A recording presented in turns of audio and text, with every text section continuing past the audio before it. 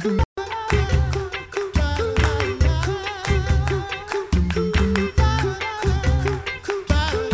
back to the Coffee Hour. I'm Andy Bates. I'm Sarah Gulseth. We are sharing stories from the Agricultural Consultancy in East Africa, work of volunteers with LCMS International Mission, short-term missionaries, and fascinating stories. Love sharing this. Joining us.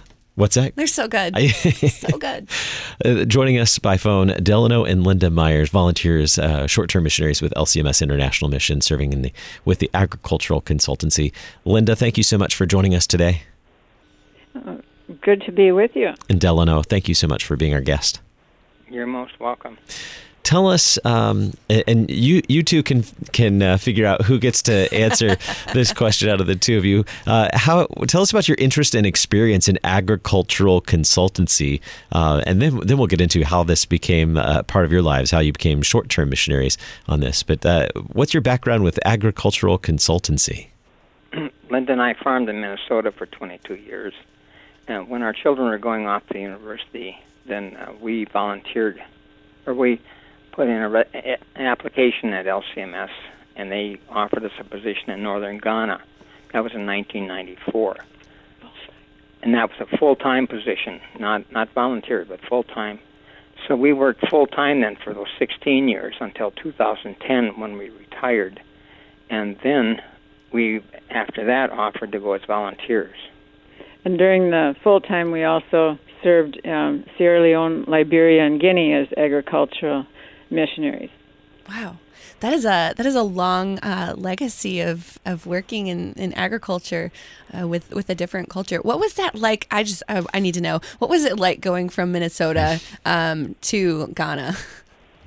It was a steep learning curve. I used to feed cattle through the winter here and do feral pigs. So I remember that first fall in November in northern Ghana, the locals were all freezing, and I went out in my shorts to check the low. I think the lowest temperature was 50 degrees Fahrenheit. and plus in the, working with the culture and getting to know people and watching how they relate with each other and do their work daily, it was really a lot to learn. And then being a Minnesota farmer, we have these deep, good, rich soils, and then getting into tropical agriculture where it's really, more weathered, high temperatures, higher acidity. There was just lots and lots of things to learn. But we connected with a lot of good people along the way, too, to help us. Mm-hmm. Absolutely, and there's a lot of things. If I'm not a farmer, so there's things that I don't think about, like soil acidity. I never would have even thought about that. In your time, the long time that you had serving in Africa, what were some of the things that you were able to learn and grow and kind of apply as you moved along to really to help this really expand? Well. To learn what motivates people there and learn some of the things and fears that they have in their culture. They've come out of an animist society where they were worried. They believe there's a creator God, but they do not know that creator God sent Jesus Christ. And they spend their lives in fear of that creator God dying, and when the fear of the creator God, lest they die. Mm-hmm. And they will be doing different things to satisfy that God. And if they want to get something done, they go to witch doctors and juju, stuff like that. And they also have fear of angry ancestors because they believe when they die, the ancestors are still watching them and can still jinx them or cause evil to happen to them if they displease the ancestors. So then when you're bringing in new ideas, part of that filter that they have is, well, has this been done before? If I try it, what will happen? Mm-hmm. So therefore, we always bring in Jesus Christ and the confidence we have in Him. We don't fear any other spirits, and we do not fear angry ancestors. Wow.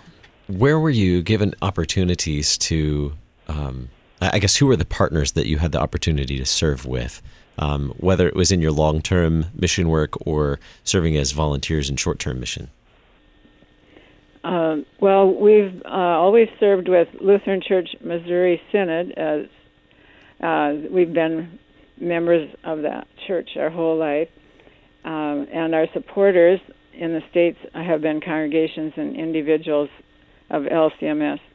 And then in Africa, we served together with, in Ghana, it was the Evangelical Lutheran Church of Ghana, and working closely with their leaders and being hosted by their congregations when we would do our teaching. And then when we were agricultural missionaries living in Sierra Leone, we also served Liberia and Guinea. And each one of those countries has had LCMS missionaries in the past, and there is a Lutheran Church in each of those. So we're always working with the church in the country that we were living in. Then we retired in 2010, and we knew at that time already that the East Africa director of LCMS was inviting us to come as short-term missionaries in the future. So since I think we started in 2011 with the first volunteer trip, which maybe was about 6 weeks, and in the Minnesota winter we left and enjoyed the nice climates in East Africa, and it was very interesting to get to know that side of the continent too. So we worked together under the director there and with the Lutheran Church in the countries of Kenya, Uganda, Tanzania, and more recently Malawi. And each one of those, we are hosted by the Lutheran Church. They provide an interpreter for us and guide us around and introduce us, and they're very hospitable. Africa's very friendly for Americans, and especially when we're fellow Lutherans working with the Lutheran Church there. Share a story with us about why this is such important work to be done on the mission field. When we look at and have gotten to know African families, without Jesus Christ, a family is really a different structure than when we think of a nice core Christian family where Jesus Christ is at the center of that family and both husband and wife and children come together to serve our Lord. Imagine an animist, one who believes in spirits, is doing juju and voodoo, which I put over on Satan's side of the economy, and I say, and they then, if they're getting a good crop, for example, often the wealth goes into the husband's pocket, and often he will drink it up or spend it in other worse ways. So helping people move up in life and having been in a relationship with each other is kind of paramount because Christ is at the center. And when that happens, better things start to happen. Mm-hmm. What impact did you see from maybe first working with a community or a congregation to after you started teaching them and sharing the gospel with them? Well, Linda and I learned some different teaching techniques from others that have been there before, using lots of pictures and things like that. So we went as learners, and I think that's always the key in all of these mission endeavors. Do not go like you're some hot dog out of the USA with all the answers. Go as someone who's willing to learn about the people there. Love them because Jesus loved them. Mm-hmm. And then as you're listening and learning, then start bringing them to understand about Christ. And so when we're teaching those different things, then people that start to handle these things better. I've had different folks say, well, as Linda and I would teach together, because I would treat my wife with a lot of respect, they would notice that. Mm-hmm. A lot of guys have said, my wife said, did you notice how the white people talk to each other? Mm-hmm. And so that kind of thing, giving credibility to a wife and giving credibility to our wives in other places and working together as a team under the relationship of the Christian marital relationships is really one of the first things you do. And then after that happens, then I've had people say, well, my wife started trusting me. I paid her back when she loaned me money.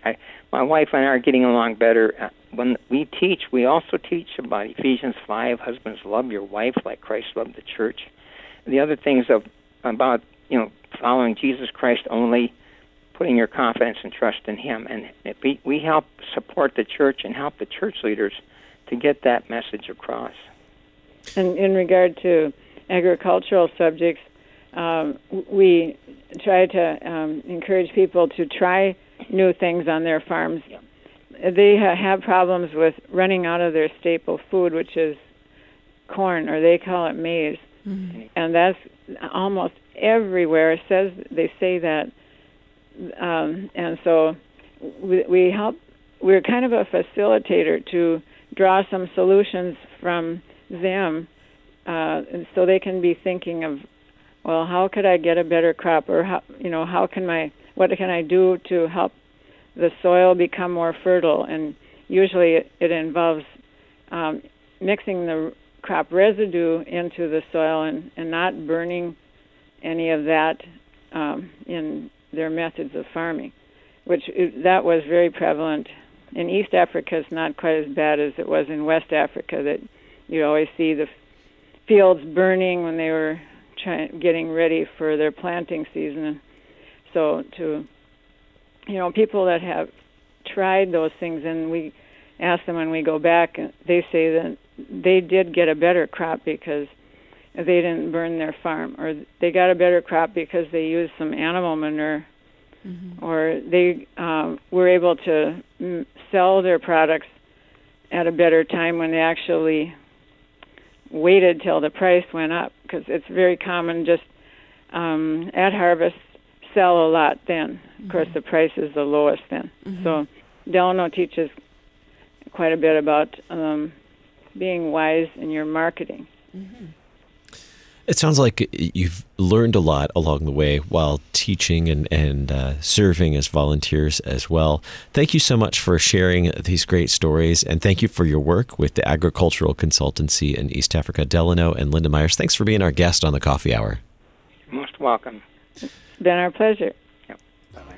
I'm Andy Bates. I'm Sarah Golseth.